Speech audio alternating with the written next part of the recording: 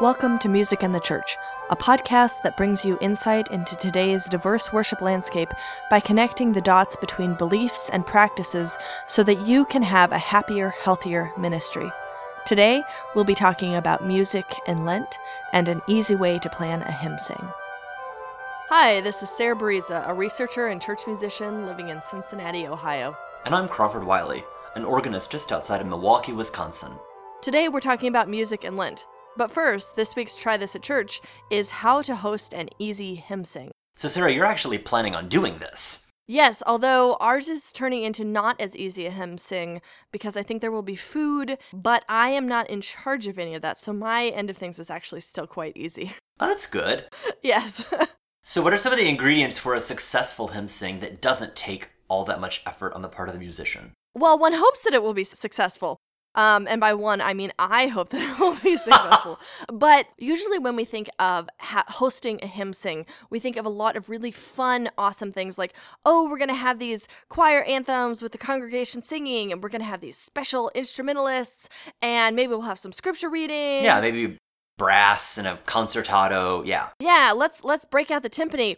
And all those things are really wonderful if you have the time for it, but that kind of planning can also be a barrier to having a hymn sing. Well, yeah, you think if I have to plan 3 extra rehearsals, maybe we won't do a hymn sing. And if you're going to have extra instrumentalists, because every instrumentalist that you have, like, that's more rehearsal time, which can be wonderful. Yeah, and teaching the choir the descant or something is going to be, an extra rehearsal as well. Yeah, so that's great. But a hymn sing doesn't have to have all of that to still be a hymn sing.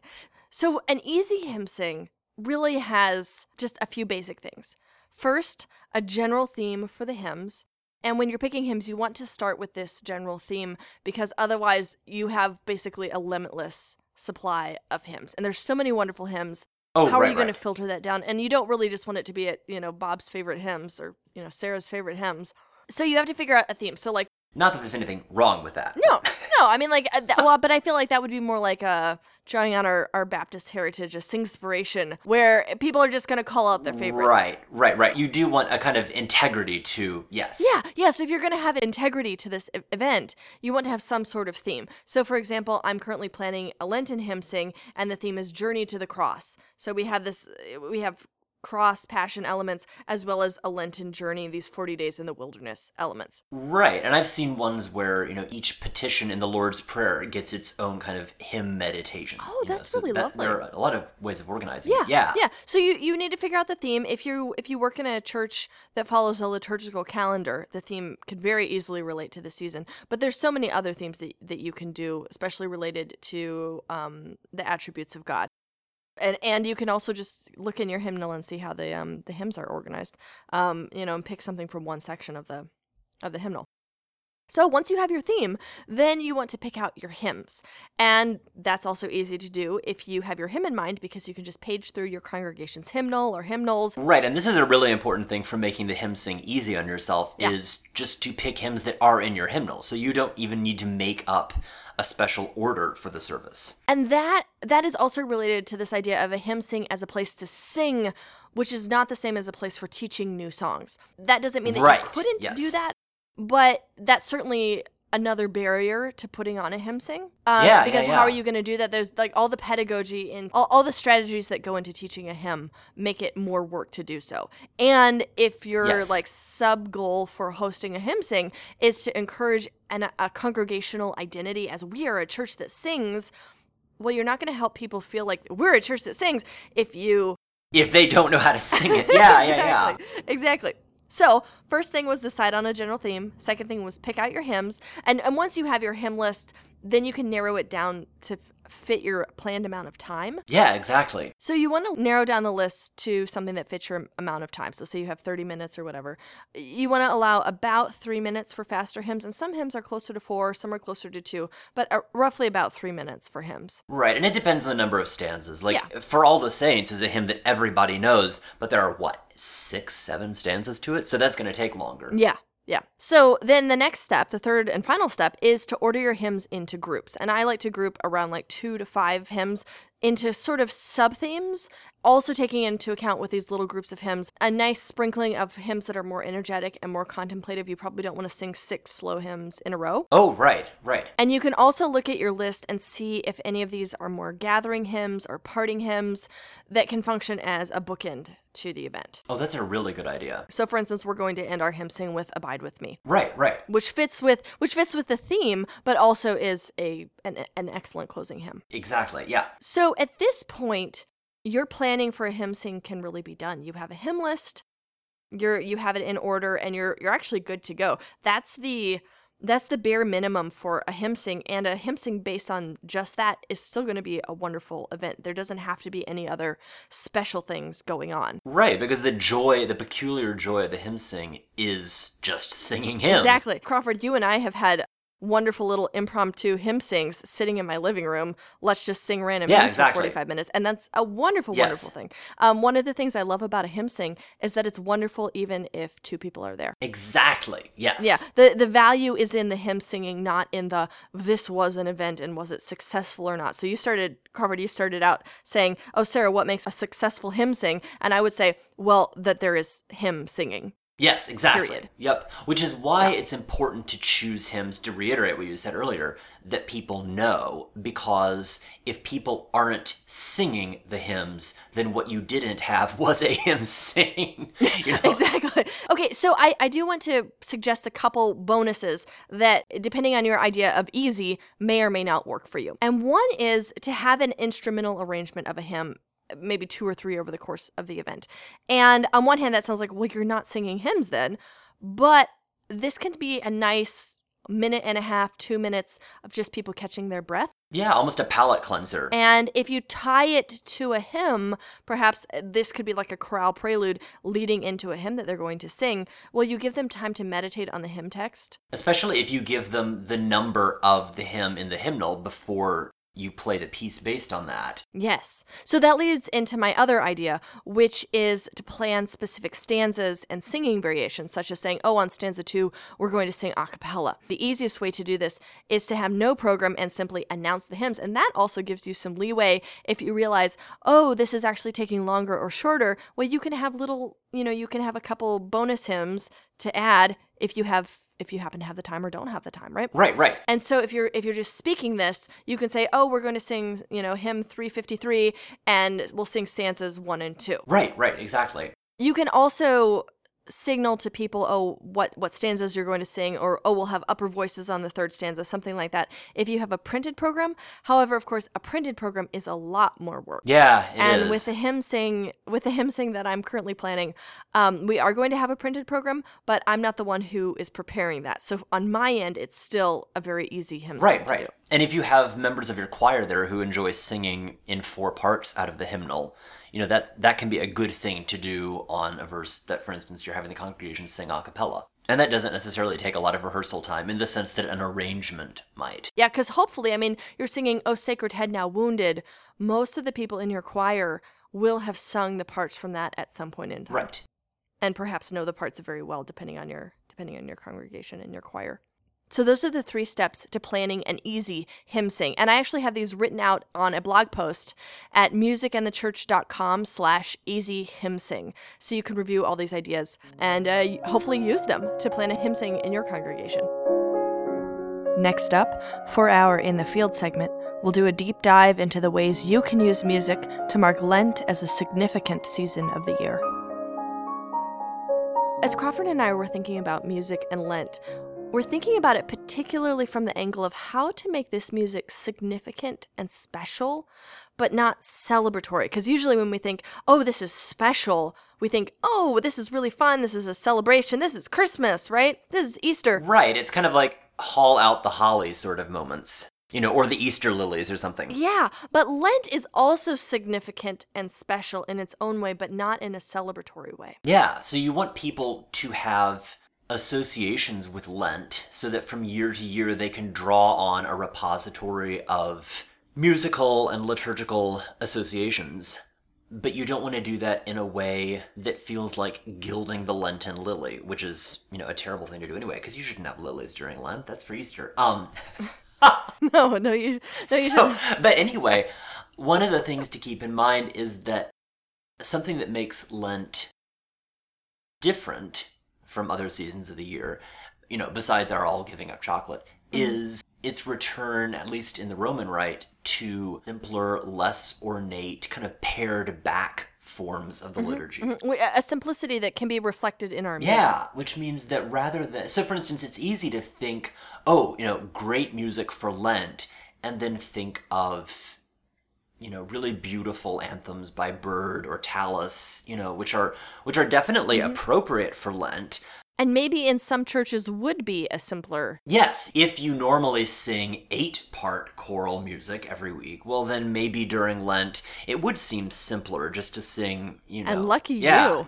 But I think for a lot of church choirs, for mine, for yours probably, it's not necessarily going to be a paring back if you sing Byrd's 5-part setting of How Solitary Sits the City. That's going to take a lot more work, actually. So I think something that works for me, that has worked for me, is to think of Lent as a time to do really simple chant-based music. And by simple, I really do mean very, very simple. So we do, for instance, a really simple setting of the Kyrie at the beginning of Mass, and the people literally just repeat back what the priest sings, and it's very simple.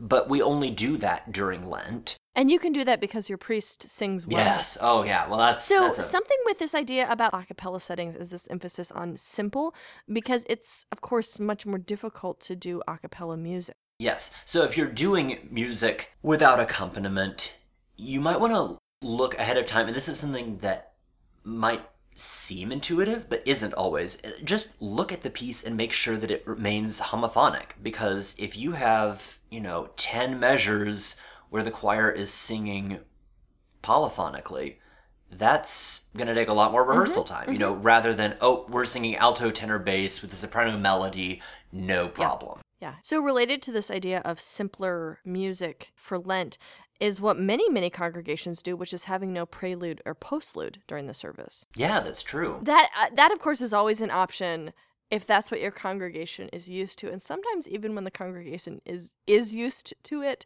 I've had people come up and be like, I would love it if you played a postlude. I wouldn't mind hearing a postlude during Lent. Yeah, and then you might want to explain why there isn't. Yeah, and but I do think that you have to be cognizant of the sensibilities in your congregation and understanding what is going to, what their norms are and what folks are going to understand.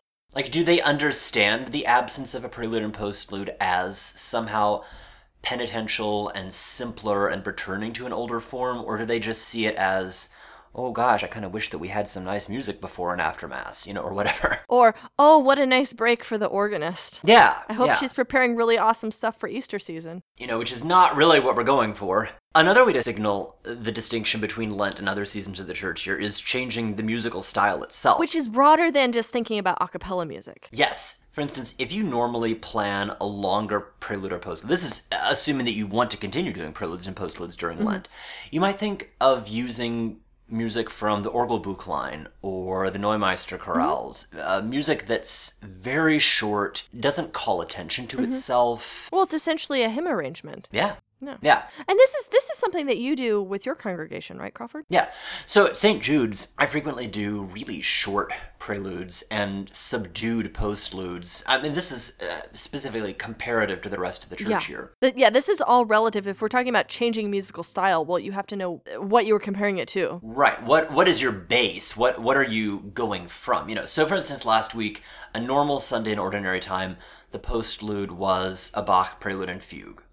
So, big plenum, kind of joyful. And long. Ebullient music. That's a lot of music. Yeah, probably 10 minutes. Yeah. So if, in contrast to that, your postludes during Lent are, maybe 2 minutes at the most, and, involve just flutes or maybe an 8-foot principal or something, which is really specific organist talk. But, it's something that marks a distinct contrast. In principle, it's about saying what is simplicity. Well, simplicity is relative to whatever your normative or whatever your celebratory music is. So if you're in Epiphany, which is a celebratory time of year, and you consciously think, oh, I'm going to do my bigger pieces here. I'm going to program bigger choral anthems. I'm going to have extra instrumentalists. Yeah, your choral anthems might end on, a big fortissimo chord with the swell opening up and the congregation kind of moved by the joy of the choir's singing. Whereas during Lent, you might want really contemplative, soft music. I don't mean that in a cheesy way, just something that reflects the congregation's own journey through Lent. Yeah. So another thing that can signal an aural distinction between Lent and other seasons is changing the Mass setting. Yeah. And at St. Jude's this year, we're going to start teaching the congregation the Schubert Deutsche Messe, which is very restrained, simple, not a big boisterous organ accompaniment. Mm-hmm. But if you have one Mass setting that the congregation associates with Lent, perhaps also with Advent, both of them are penitential seasons, you don't necessarily need a large repertoire of Mass settings. I've known a lot of congregations who used something based in chant, so an a cappella setting based in chant for their Mass setting. But also I'm thinking of Protestant churches that don't even sing, like, say, a Sanctus or a Gloria, as would be common in a Lutheran or Episcopal church. But if you're in a Presbyterian or Baptist or otherwise congregation where you have recurring music such as a response to the offertory anthem or something that you sing with communion, many churches will sing the same stanza throughout Lent or throughout Advent. So some congregations will sing a stanza of O come, Emmanuel throughout Advent. And you can do something similar in Lent where you have a recurring song that signals, we're and you might want to make it something that sustains interest throughout 40 days. I think some of the songs that are commonly done every Sunday in Lent do not bear repetition. You don't want to hate it by the end of Lent. That's not really the point. Yeah. And hopefully something that if you're accompanying it, you can vary the style of your accompaniment. Yes, yeah. We've been singing Deck Myself, Thy Soul with Gladness throughout Epiphany at the Episcopal Church where I work.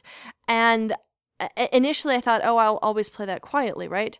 But actually, the more I'm meditating on the text throughout this season, the more I meditate on the text, I'm realizing that there's a lot of expressive potential that isn't limited to, mezzo forte at most. Yeah. That text goes places. Yeah. So if you're going to sing a recurring song or stanza of a song, choose wisely. Yes. Next up, we have an idea that is actually not musical at all, which is to do a Lenten devotional with your choir during your choir rehearsal, or a Lenten-themed prayer.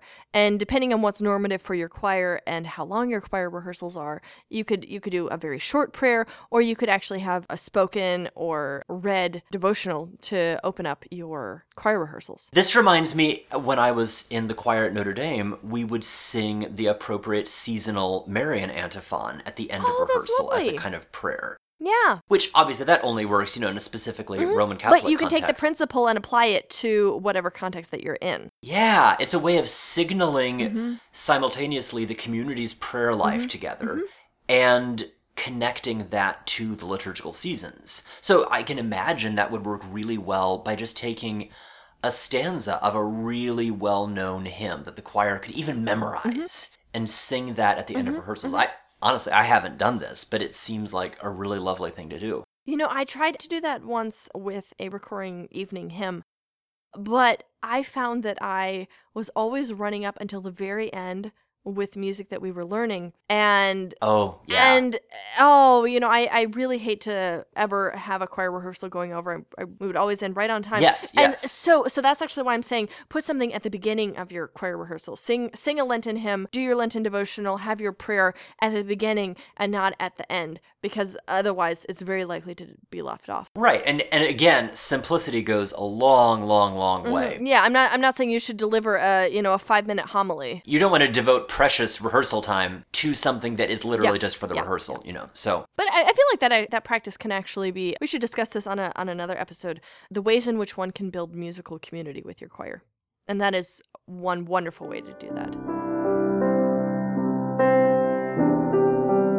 throughout the 5 Sundays of Lent, you probably won't want to restrict yourself just to the Lenten section of your hymnal. Because that's pretty short. If, in fact, your hymnal has a Lenten section. You'll want to include hymns from other sections of the hymnal that you would find appropriate during Lent, which is a lot of them. Hymns talking about the Passion. Christian life, Christian ministry, life in Christ. Yeah, but one of the things that you will want to be careful of, and I say this because I've done this myself accidentally, is just look at the text all the way through and make sure that you don't end up with a long sung refrain of Alleluias.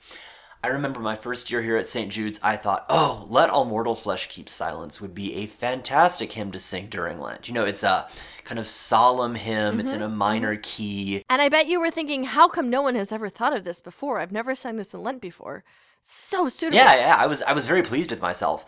But I didn't actually open the hymnal and read it all the way through. I just went on my memory of it as a very solemn hymn. Well, okay, so then, as you can imagine, get to the 5 p.m. Mass, and we get to the refrain, and there's this whole string of Alleluias. So we had to change it in the next Mass. Which is just a cautionary tale. Make sure that you look at the text all the way through, because you really don't want to end up with that surprise as you're playing it. That's really great.